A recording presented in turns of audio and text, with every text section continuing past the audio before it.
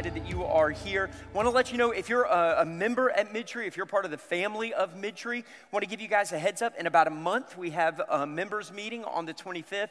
Anybody is welcome to come to a members meeting, but if you're a member, we really want you to make every effort to be there. We'll have children's programming and stuff like that to make it as easy as possible. Youth will be running at the same time as well.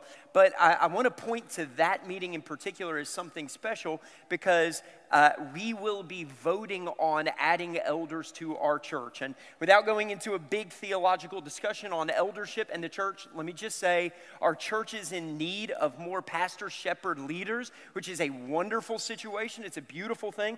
And so I'm just going to put up real quick 3 pictures of a couple of families. The first family is Larry Young. He was just standing right here. And so Larry, Christy, and all of their kids. In addition, we have Greg Despain. Greg's sitting right there with a welcome shirt on, his wife Debbie, and then we have the Wilbanks. I'm not going to name them all because that would take the lion's share of my time to preach a sermon. But I do want to let you know these are 3 men that we are going to be voting on as elders. In our bylaws, we want to give you guys at least a month so that you can reach out to them, get to know them, go out for coffee, ask them questions. That being said, at the members meeting, they will be up here with Stokes and I. Jimmy will still be in Kenya at the time.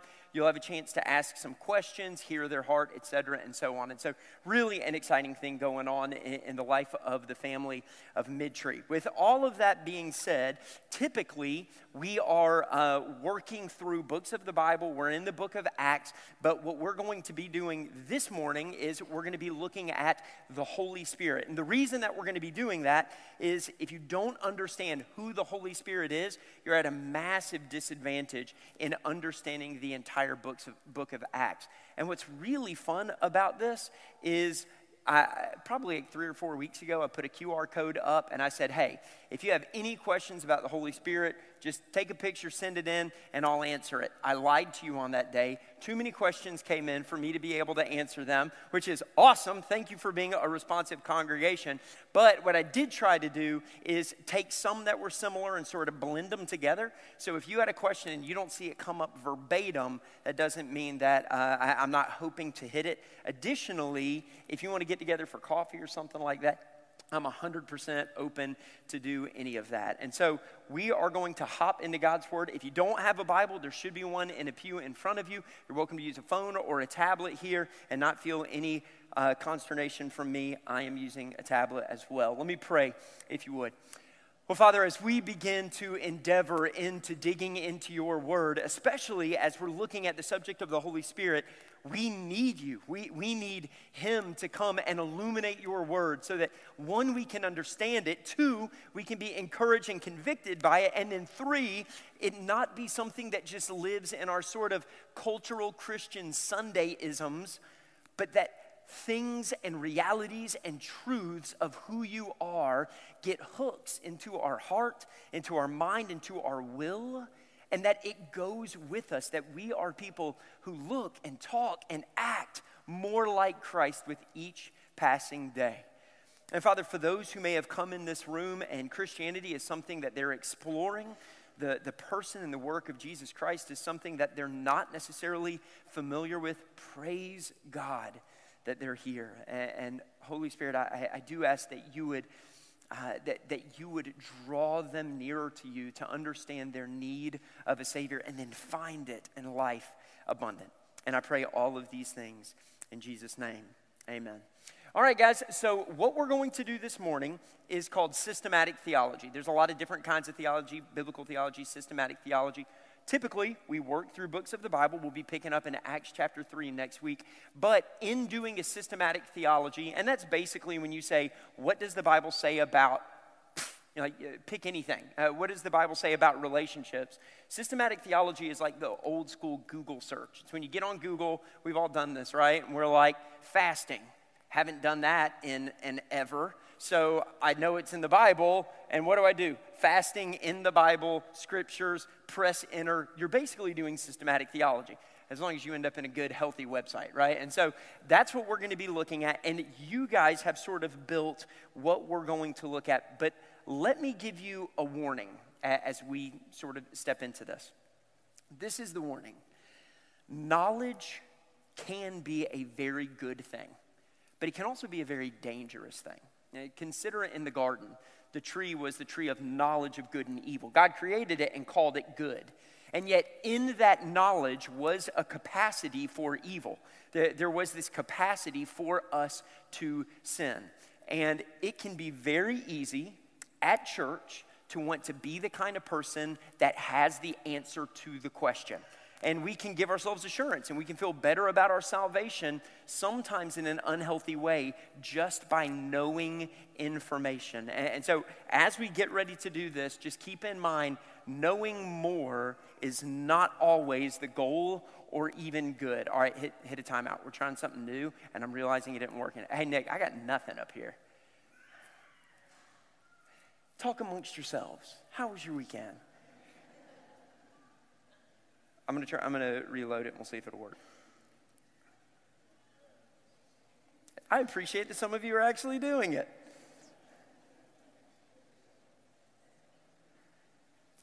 Okay, I think I got it now. Okay, we're back. Stop talking. Nobody cares. I'm kidding. Knowing more isn't always the goal or even good. Let me tell you why this is important, because I know you. I know a lot of you. I don't know all of you. I just saw a bunch of Impact students walk in. I got no clue about any of you guys yet. I want to. But I do know a lot of us. And a lot of us who swim in the streams that we swim in theologically, we just want to know the right answer. And knowing the right answer is our comfort. Can I just tell you, knowing more isn't always the goal, and sometimes it isn't even good. If we were to consider that in Genesis it's the tree of knowledge of good and evil, and they eat of it and they grow in knowledge, but it is not a good thing, then we can go all the way to the book of Revelation, and Jesus is sending this warning to the church in Ephesus. Time is wrapping up. Humanity is coming to an end in its current phase, and many of you have probably read this. He says, look, here's the deal. You know right from wrong. You call people out if they're in error. If there's a teacher who's saying that they believe in Jesus, but they do not, you put them on Front Street. And he talks about this group called the Nicolaitans. But then he says this, but here's the problem. You've lost your first love. They're the smartest people that we see in the book of Revelation. They know the answers to the question. They are walking theology books. But here's the problem. They forgot to love people. They forgot what it meant for the Holy Spirit not to just be something that they know or answers to be something that they have. They forgot to love people. And here's what the Bible says. It says, if you don't go back and love people, if Christianity is not more than just the right answer, I'm going to remove your lampstand. What he's saying is, I'm going to take your light away. You're not going to be a city on a hill. If you don't repent, I am removing you from your place. You can have every right answer and live the most wrong life possible. This is not about having the right answer. So, when we begin looking at questions like, in relation to the Trinity, I've always had a hard time understanding how God the Father, God the Son, and God the Holy Spirit are one yet separate. Most of you are going to go into answer mode. All right, do I know this one? Do I not? Am I a little shady on that? Here we go. You can't help it. You can't turn that off. But here's what I want you to turn on. What should that do to your heart? How should that increase your love? How can this answer and this truth mean more than just something that lives in your own bubble? What does it mean for your neighbor who lives next to you? What does it mean for the person who works beside you? How can we show the love of Christ through these things? This, however, is a wonderful place for us to start. In relation to the Trinity, I've always had a hard time understanding how God the Father, God the Son, and God the Holy Spirit are one yet separate. Great question. First scripture we're going to look at, you can go ahead and flip there, it'll appear behind me. John chapter 14, verse 16 and 17. John chapter 14, verse 16 and verse 17. The most important thing for us to begin with this morning is you need to know this: the Holy Spirit is God. The Holy Spirit is as much God as the Son is God and as the Father is God. And here's what John 14 says. Jesus says, I will ask the Father and he will give you another helper to be with you forever, even the Spirit of truth, whom the world cannot receive because it neither sees, here's what you've got to see, it neither sees him nor knows him. The Holy Spirit is not referred to as an it. They don't know it. They don't know the Spirit. That's not what's happening here. The Holy Spirit is a person that can be known. It is a person that we read in Scripture can be frustrated, can be encouraged, can be delighted. Scripture goes on. Cannot receive because it neither sees him nor knows him. You know him, for he dwells with you and will be in you. I think one of the reasons, and by the way, I'm not going to give you the silver bullet for understanding the Trinity in this moment. But what I can say is, I am a father, I have a father, I understand the term father.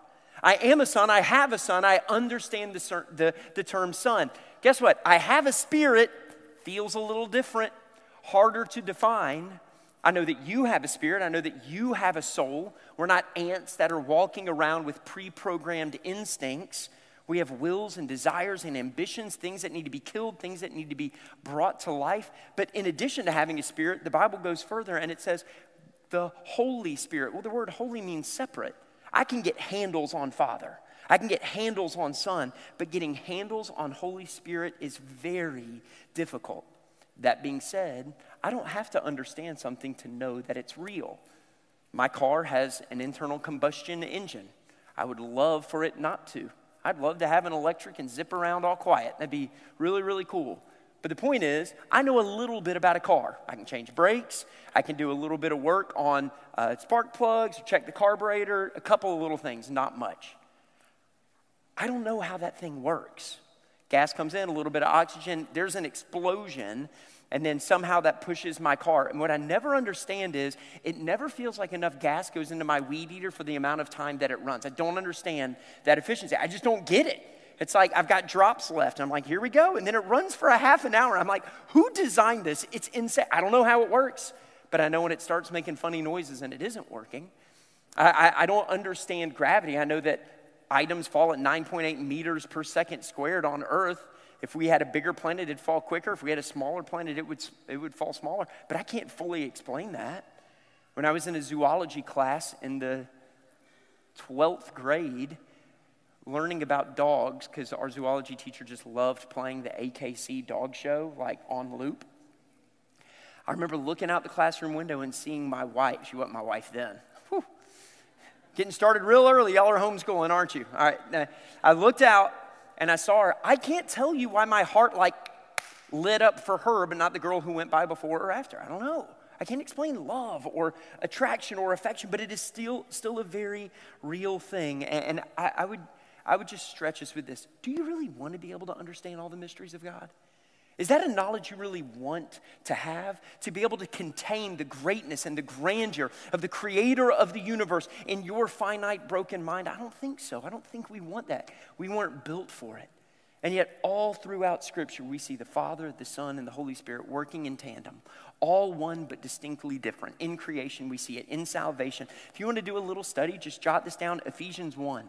Verses 3 and 4, we see that the Father chooses to rescue before you ever breathe the breath. And then we see that the Son steps in and does a work so you can be adopted into a family. And then in Ephesians 13, we see the Holy Spirit come and seal that thing so that he holds us until the end. The most important thing for us to know is that the Trinity is a very real thing. The Holy Spirit is a person, and it's probably better that we cannot fully understand it. We use analogies all the time. It's like ice and steam and water, but it isn't because the analogy doesn't always hold up. Or it's an apple where there's skin and food on the inside and seed, and they all do different things, but they're all still apple. That's my wife's favorite one. God is a Trinity, beyond our comprehension and probably better that it is. Question number 2, should I pray to the Spirit as I pray to the Father and to the Son? Question number 2, should I pray to the Spirit as I pray to the Father and as I pray to the Son? This is a quick one to answer. Nope. No, you shouldn't. Now, if you noticed in the prayer that I prayed before we started, I prayed to all 3. I said, Father, tons of prayer. Holy Spirit, we need you in the name of Jesus Christ. So they were all present in the prayer. But I love this question because there is this thing theologically where it's like the Father created, Jesus shows up, then Jesus is like, I'm heading out. Don't worry, the Holy Spirit's coming. He's going to be with you forever. Doesn't it make sense for us to pray to the Holy Spirit? No, let me give you the short answer. That's Matthew 6:9. Jesus basically says, pray then like this, our Father in heaven, hallowed be thy name. Now, Jesus was full of the Spirit at the time. And so if you want to just take a step in being maybe a little more biblical, the most biblical, the best way to begin your prayers is by praying to the Father. Is it sinful for you to pray to Jesus? No, it's not. Is it sinful for you to pray to the Holy Spirit? Absolutely not. But this is the model that Jesus gives us. Now, what we do see in prayer is this concept. And this is what I would love for you to wrestle with and say, how does this increase my love? In the Bible, we see people praying to the Father in the name of the Son through the power of the Holy Spirit. Let me tell you why I think that's so cool. We come to the Father, but there's a problem. I don't deserve to be there. I know my sin. You know your sin. Your neighbor knows some of your sin. You guys could accuse me of some of my brokenness. Will, I saw you speeding. You went through a yellow light and you knew that it was stale. You knew it was going to be red before you made it all the way there, right? I got you, and you're a pastor. And now I feel better about when I run through a yellow light. That's like how sin works, right? We're just looking for a little bit of leeway. But what we find in this is that every one of us should recognize, I don't deserve to stand before a holy God. The creator of the universe, are you kidding me? For me to be able to talk to him, for him to bend his ear and condescend to even care what is going on in my little piece of the world, it doesn't make any sense. And yet what we find in Romans is that the Bible says that Jesus is standing there interceding for us. It means he's stepping in front of, he's mediating, he's standing between. That's why we pray in Jesus' name.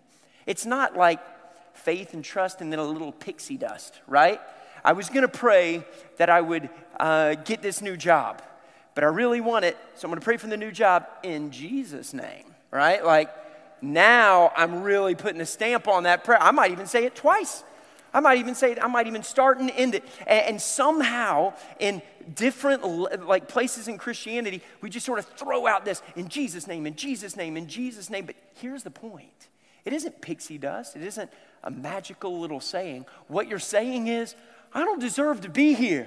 I don't deserve to pray this. I don't deserve for you to listen to me. So I'm not coming in Will's name because that's a joke. If I come in Will's name, the best thing that God could do is say, I am going to launch you as far from my presence as I possibly could to maintain my own dignity and holiness. That's what God should say.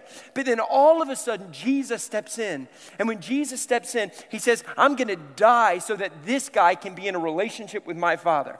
I'm going to shed my blood so that every step that is necessary for you to have access so that I can close my eyes in this moment. By the way, you don't even have to close your eyes in prayer. It's not even in the Bible. It is helpful sometimes. In this moment, I can say, Father, I pray for a restful day today. And the creator of the universe hears my prayer. And it has nothing to do with me. It's because I'm coming in the name of Christ. And then we do all of this through the power of the Son. We see this in Romans 8 when the Bible tells us that the Holy Spirit makes groans and utterings that we can't even make sense of. Have you ever been so angry you didn't have words for it? Yes, you have. That's why you hit something, threw something, etc., and so on. Words weren't enough. You had to tear something or punch. I'm mostly speaking to guys. I know that a lot of females aren't emotive like that. I don't know how. My wife never gets angry, and so I don't know how y'all do it, but it's not true. But she does not throw her face right now. It's like, she doesn't throw stuff. She doesn't get angry like I do. But it also works on the other side. It works in joy. I pull into this parking lot when nobody else is here. And I look out at the tree line and I laugh. I'm not trying to.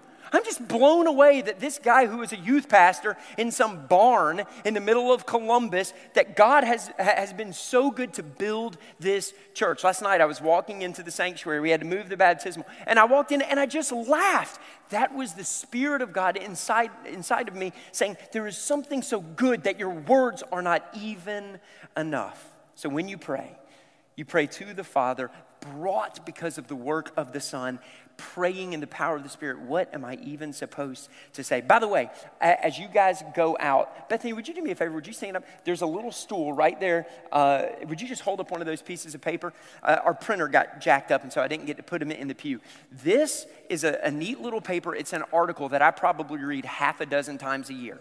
It's written by Dr. Martin Lloyd-Jones. It's written by a guy who hung out with him.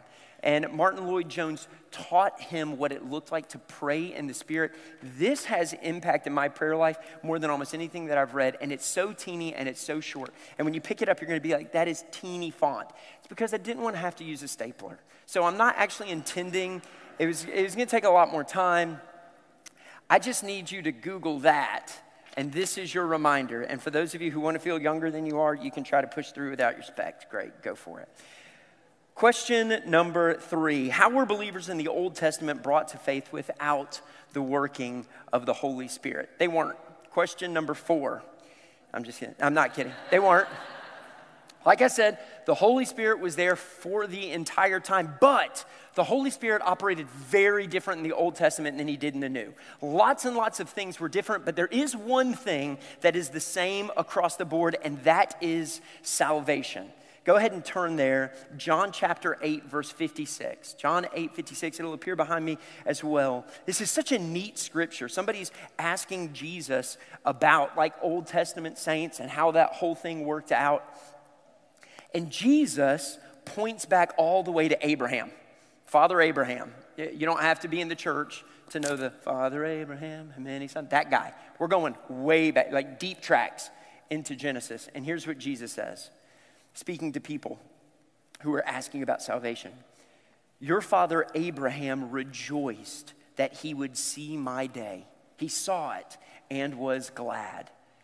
So Jesus goes all the way back to Abraham. And here's what you can't miss about this verse. He puts it in the present tense, which you may not care about, but I do. So you're gonna need to care about it for the next 15 seconds. Jesus could have very easily said, your father Abraham rejoiced that he would see my day. He knew that he would see it and was glad. He doesn't say that. He says he saw it. He's not even saying that Abraham now in heaven is looking down and now he is seeing it. He's saying he saw it then. I'm present with you now, but Abraham back then knew. So what is Jesus saying? Salvation has always worked the same way. Faith in the work of Jesus on the cross is the only way to be saved. That's how you get saved today. It's how you got saved in Abraham's day. If the Lord doesn't come back for 2,000 years, Christianity is not getting a 2.0 or a 3.0. It is belief in Christ alone. But a good way that we can think about this is by faith, you and I look back on the cross, whereas Old Testament saints looked forward. Look, it takes faith to believe in Christ. You didn't walk with Jesus. You didn't see the miracles. And yet you have faith that he was a real person, that he died on the cross, that he lived a perfect life because you weren't going to, so that he could stand in front of God on your behalf. You believe that if you're a Christian by faith, and you're looking back on the cross. Same thing in the Old Testament. They were like, we don't know exactly what the Savior is going to be. Once we get to the minor prophets, we sort of have a little bit of an idea. We get to the major prophets, we get a little bit more of an idea. But a lot of people missed it when Jesus showed up on the scene. Wait a minute, you're telling me you're going to be a carpenter? You're telling me that you're going to be a regular looking guy who deals with stress and deals with anxiety? You're not going to be this being that just floats around? No, human like you are, so that he could die like you deserved to die. And they looked forward to that Jesus is the only way that we are saved. In the Old Testament, the Holy Spirit showed up in very particular ways to particular people for particular things. If you think about Samson, all right? Samson was like the real strong guy who had long hair, and then he married a very attractive lady, must have been, who just had the most abysmal character possible. And she's like, hey, Samson, how can I take the Lord's strength from you? That should be like sign number 1. I've made a mistake here, right? And he's like, do this. And he lies to his wife. Okay, there's just so many problems with Samson. But that's the point.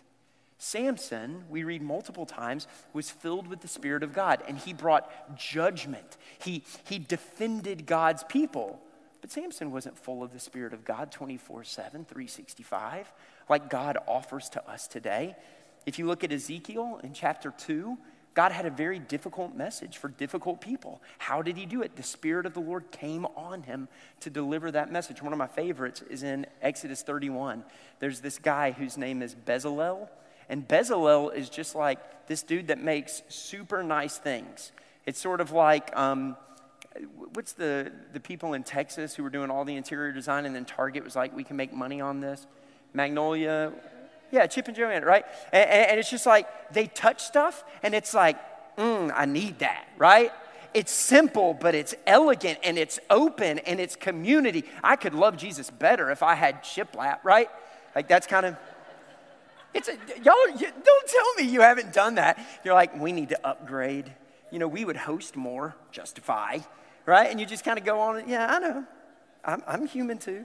Bezalel, the Bible says the Holy Spirit came on him so he could make beautiful things for the worship of God. He's able to make these lampstands and these golden things, and then he's done with that job. Holy Spirit's like, deuces. Like, his business could have really taken off. At the end of that, yeah, man, I designed the whole church. I did this, I did that. And then they go to him and they're like, your stuff just doesn't look as good as it used to. And he's like, Holy Spirit was all over me then. I don't know what happened. That's how it actually played out in the Holy Spirit. Particular people, particular ways, particular things. But not those of us today. John 16, 7 and 8. Nevertheless, I tell you the truth, it is to your advantage that I go away. For if I do not go away, the Helper will not come to you. But if I go away, I will send him to you. And when he comes, he will convict the world concerning sin, righteousness, and judgment. This is really a phenomenal text. And the reason it's a phenomenal text is it's incredibly holistic. Jesus says, number one, it's better for you that I leave. I can only be in one place at one time. I have flesh, I have bone, I have blood. When I am preaching in Galilee, I'm not over here in Capernaum. I'm not in Columbus, Georgia. But when my Spirit comes, his presence is boundless. And then he says the Holy Spirit's going to do a couple of things. He's going to help you, and he's going to convict you. One of those things sounds better than the other, right? But we need both. Karen and I like watching this show on Netflix called F1. I've never been into racing. I grew up in the South, never watched an entire NASCAR race. My dad and his buddies would, and I was like, I just can't do this, right? Like, back then it was nothing but like cigarettes, beer, and circles. And I was like 12 years old, and I was like, I can't get into any of this right now. And I never did, but something about F1, the way that these guys are talking in their headsets, and they have these massive teams helping them shave 5 seconds off of a lap. And I don't know, have any of you guys watched this? I need to know who my F1 people on Netflix are. Just raise your hand. I need to know who you are. The moment they get good, there's 6 of you. That's great. I don't even care about the rest of you for this next minute. When they get in the headset, Thomas, you raised your hand, right? I'm connecting with you in this moment because you're one of the few, right? When they get on the headset and they go, push, push. It's my favorite thing in the entire show. They say it in this like European accent, and there's this driver who is on the edge of control, about to slide out and maybe wreck his car and his life. And then over the radio comes this voice, push, push, and the dude just leans into it. And when I think about that, that is one way to think of the gift of the Holy Spirit to the Christian today, that he is in our ear constantly. And one of the most beautiful ways that he is in our ear is to say, push, push, have the conversation, reach out, pray, ask that person about their day, get the name of the waiter, get the name of the waitress, leave a book behind, leave a track behind, push, push, push. But then in the same way, the moment that I sin, he's in my ear and he's in my heart. And the conviction of God is the most horribly wrapped gift. It doesn't look good. It doesn't feel good. You see conviction in the corner of your life and you just don't even want to go to it. But can I tell you, let me get every eye for a moment on this. It's one of the ways I actually know that I'm a Christian. The moment I sin and feel no conviction, that's when I begin to worry about the state of my soul. I am grateful that we live in this weird place right now. According to God, you were known before you were ever born. There's an eternity over there where you were known by God even though you didn't have a synapse to fire in your brain. And the Bible tells us that you are an eternal being with a soul, which means for all eternity, you are either going to be near him in worship or apart from him in separation and darkness and brokenness. What that means is you and I right now are in this really weird, rare, teeny little piece of our timeline. And it's crazy because if you're a Christian in this little 30 years, 50 years, 80 years, 94 years, depending on your grandma, however old God wills for you to be, if you're a Christian, you have this weird thing going on where you have this flesh that wants to rebel from God and simultaneously you have a spirit that wants to go toward him, Romans 7 says. It's one of the most bizarre things. Question number 4, what does Scripture mean when it talks about eternal sin for blasphemy against the Holy Spirit? This one's really fast, and it's really simple, and it points to repentance, which is why I'm following conviction with this. If you look at Mark 3, here's what you'll read. Truly I say, this is verse 28 and 29. Truly I say to you, all sins will be forgiven the children of man and whatever blasphemies they utter. But whoever blasphemes against the Holy Spirit never has forgiveness. Those are 3 scary words, but is guilty of an eternal sin. I remember when I was growing up, when I was in high school, this was the scary verse, right? It's like, dude, how many times do I have to go to youth? How long does my prayer time have to be? I will read the entire Bible. I might even learn a little bit of Greek. How does that not be true of me? And I grew up at a time when there were lots of evangelistic shows and programs, which had a whole lot more to do with hell than Jesus.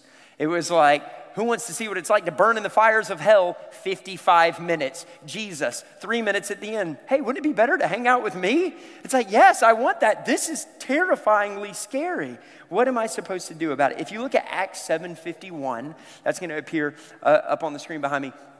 Acts 7:51, we'll get there because we're working through the book of Acts. I think this is a great example of that. You stiff-necked people, uncircumcised in heart and ears, you always resist the Holy Spirit. As your fathers did, so do you. To simplify, the eternal, unforgivable sin is constant resistance to the Holy Spirit. I don't want to oversimplify, but what it's basically saying is, if you don't repent, you're not going to be saved. If you resist the Holy Spirit who is pointing to conviction and sin in your life, you should fully expect for your sin to be eternal forever and always. And there are people in our worlds whose necks are stiff. I am going to do this. This is my way. This is what is best for me. This is what I am choosing. And the Holy Spirit is knocking on the doors of hearts and they will not turn. Friends and neighbors are coming. You're wrecking your family. You're wrecking your life. You're telling yourself that sin is not sin to try to make a way for what you think is going to be pleasurable. And you won't turn your head to look at me, to listen to me. This constant push against repentance is what will cost you your soul. Because the gospel is all about repentance. It is a one-time repentance so that I am in Christ, and then a lifetime of repentance to remind myself that the Spirit of God is still working in me. Question number 5. Am I only saved if I can feel the Holy Spirit? This is a really interesting question. It's interesting because our feelings can be so deceptive at times, right? Like, there have been numerous times in your life where you felt this and then you realized, oh, that did not play out the way that I expected it to. But in that moment, you were just so sure. And it's why I think a lot of people struggle with their salvation. They're like, when I was 12, I felt this, and now I'm 40 and I don't feel it. Does that mean it isn't true? It wasn't true? What does this mean for me? I think I can comfort us all in this. Romans 8:9 puts it this way. I want you to watch for attention. You, however, are not in the flesh, but in the Spirit. That is a dichotomy that the Bible makes over and over.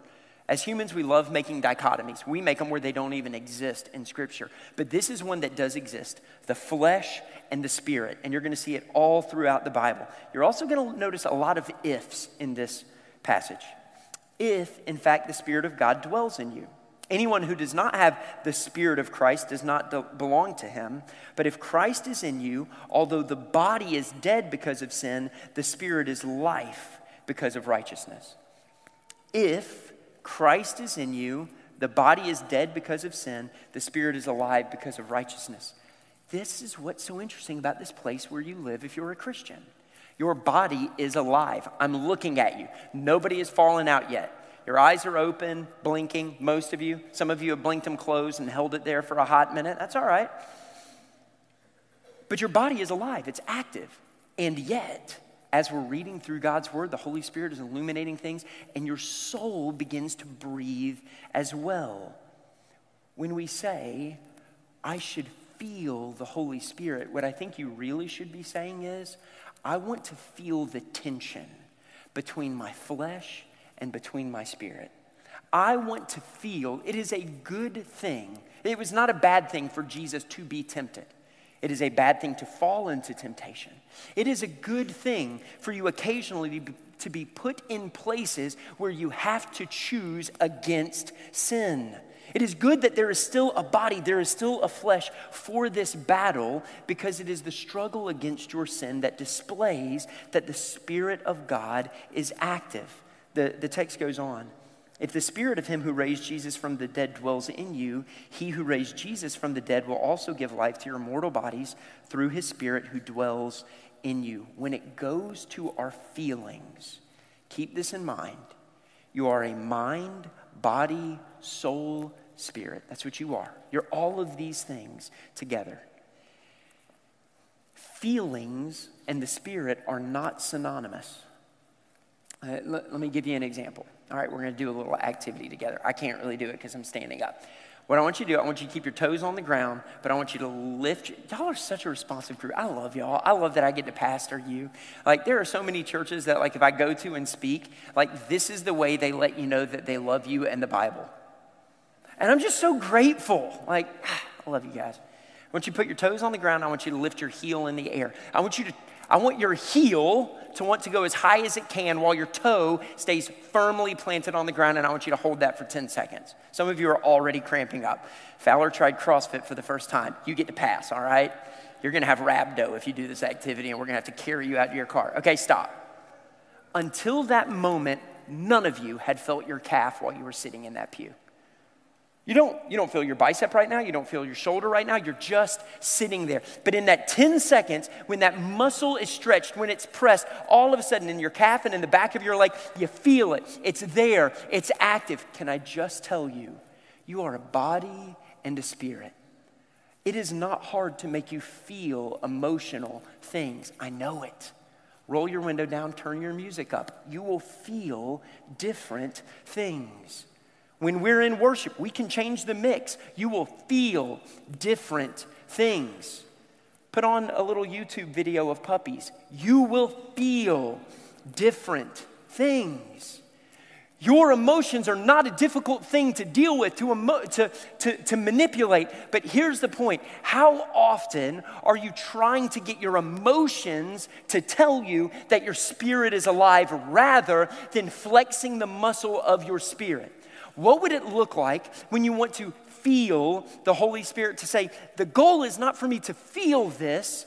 The goal is for me to say, how can I flex the reality that the Spirit of God abides in me? What is it that he does? He is constantly illuminating Christ. He is constantly illuminating Scripture. So if I'm just standing off to the side saying, I don't know if I'm believing, I don't know if the Holy Spirit's a part of my life, and I'm not going to the gym where he operates, I shouldn't expect to feel anything.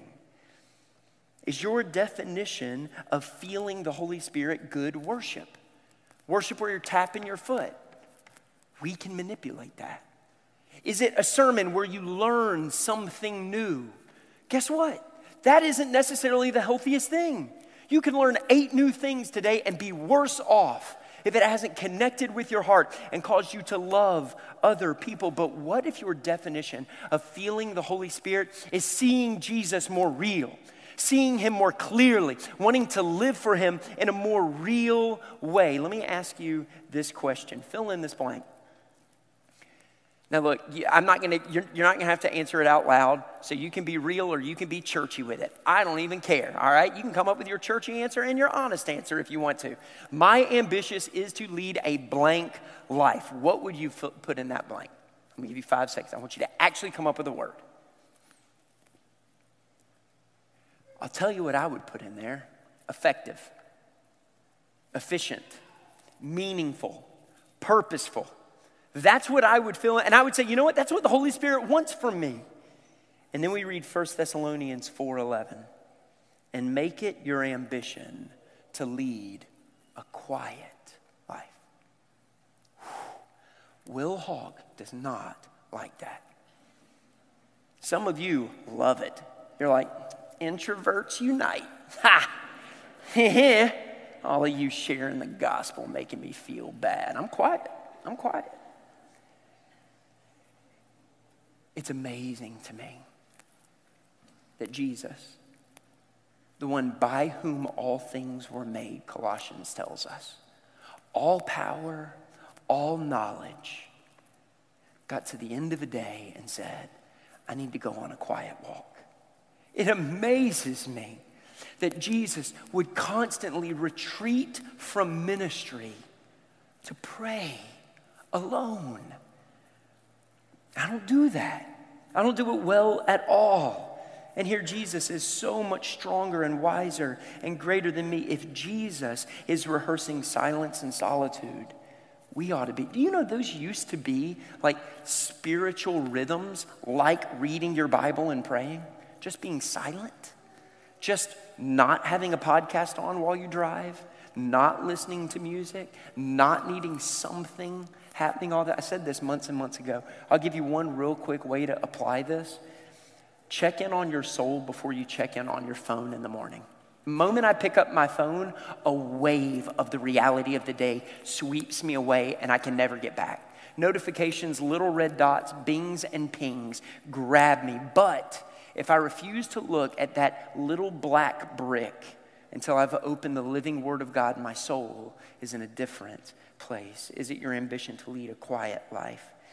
Question 6. We're almost through. Throughout moments in my day, how do I know the Holy Spirit is leading me? How do I know if I'm being convicted by Him or my own conscience? Oh, you could have an entire sermon on this one, and I'm not going to do that to y'all. I'm going to make this real brief. But can I also tell you, it can be ministerial malpractice for me to answer this.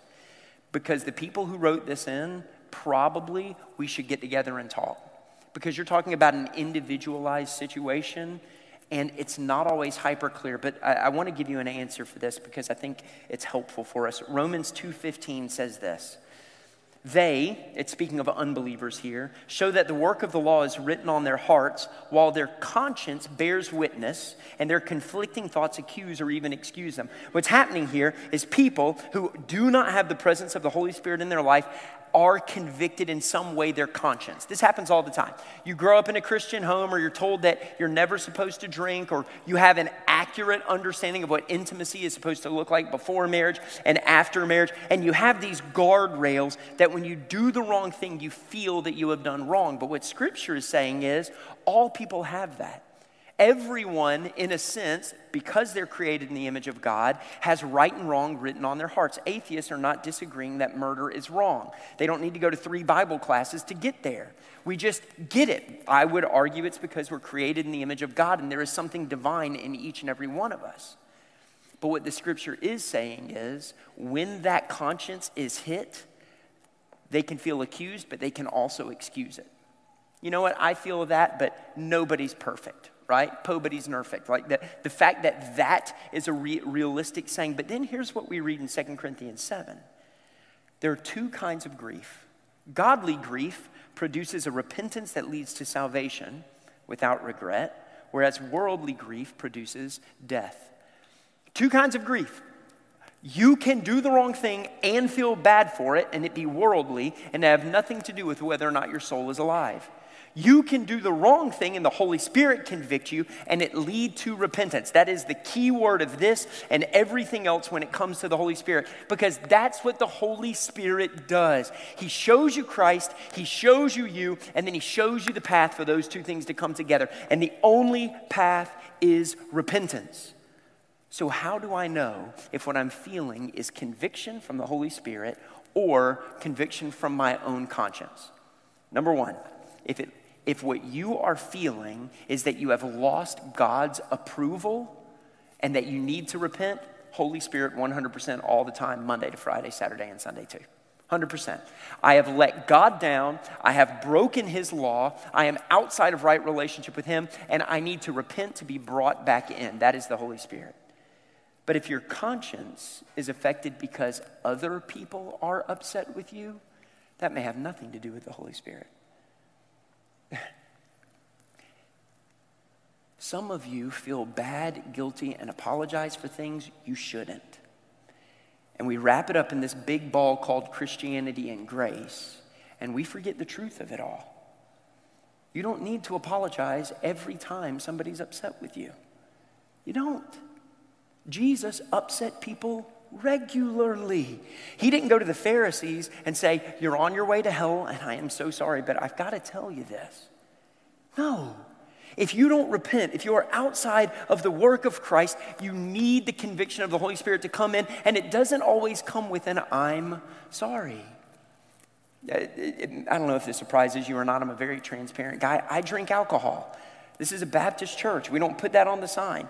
Feel free to leave now if you want to. That won't bother me a bit. That's the point. There are people who would tell me, "Will, if you're drinking alcohol, you are outside of the will of God." I'm not convicted of the Holy Spirit. I've read my Bible. I know where the lines are in this. You don't get to guilt me for something the Holy Spirit doesn't guilt me for. I've had people tell me I couldn't preach the gospel because my hair was too long. Not now, but when it used to be down to here. How could you possibly live an organized, godly life when you're so chaotic and feminine? I am not a feminine guy. That was not the issue. It's a legit bun, and it looked great.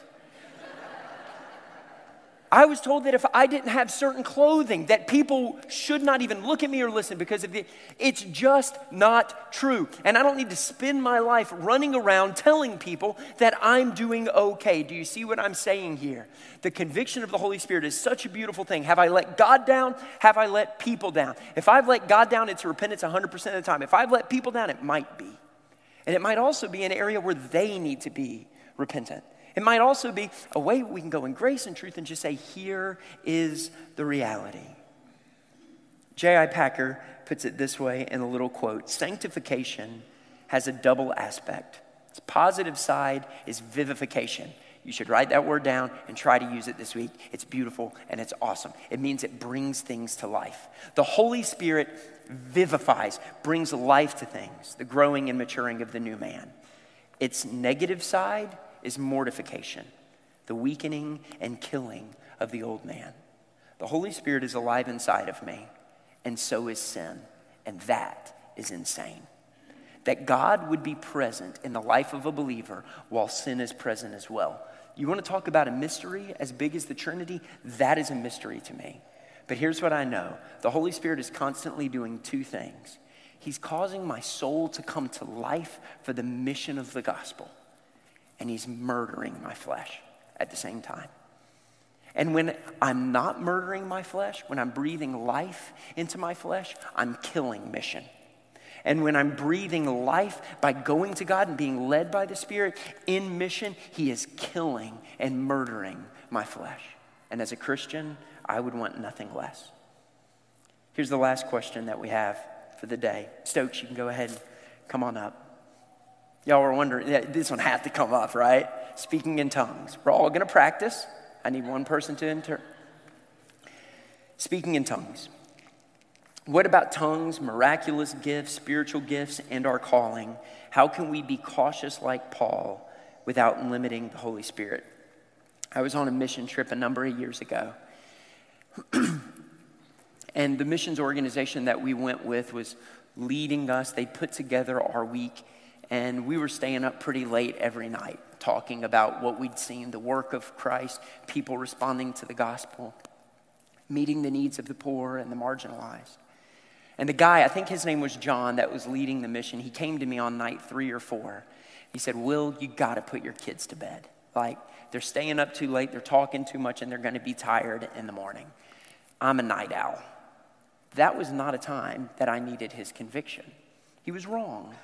And the reason that he was wrong was because some of his leaders were telling our students that if they didn't speak in tongues, they didn't have the Holy Spirit, and therefore they were not saved.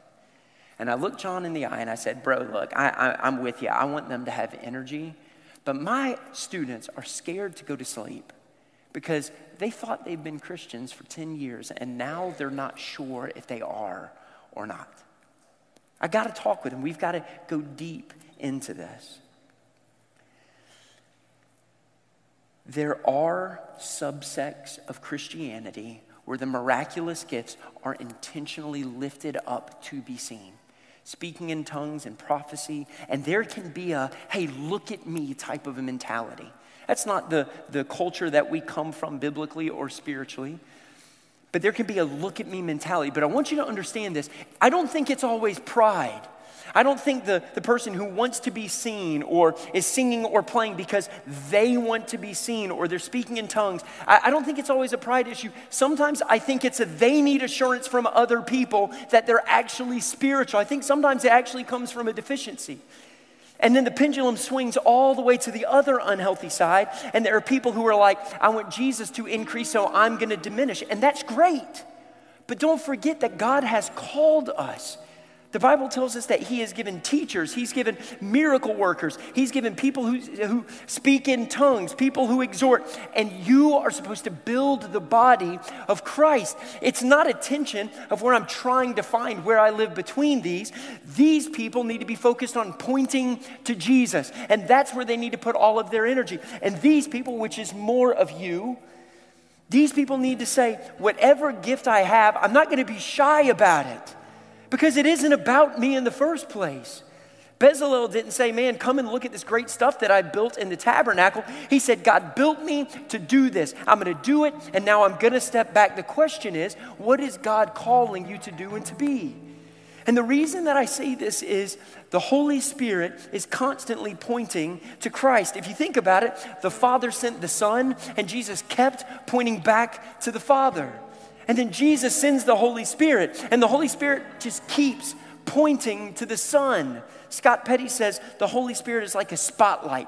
All he wants to do is put light on Jesus, illuminate Jesus. You open your Bible, you see Jesus. You meet with someone over coffee, you see Jesus. That's what the Holy Spirit is all about. And do you know what Jesus wants? He wants his beautiful bride to know who she is. That's you, Christian.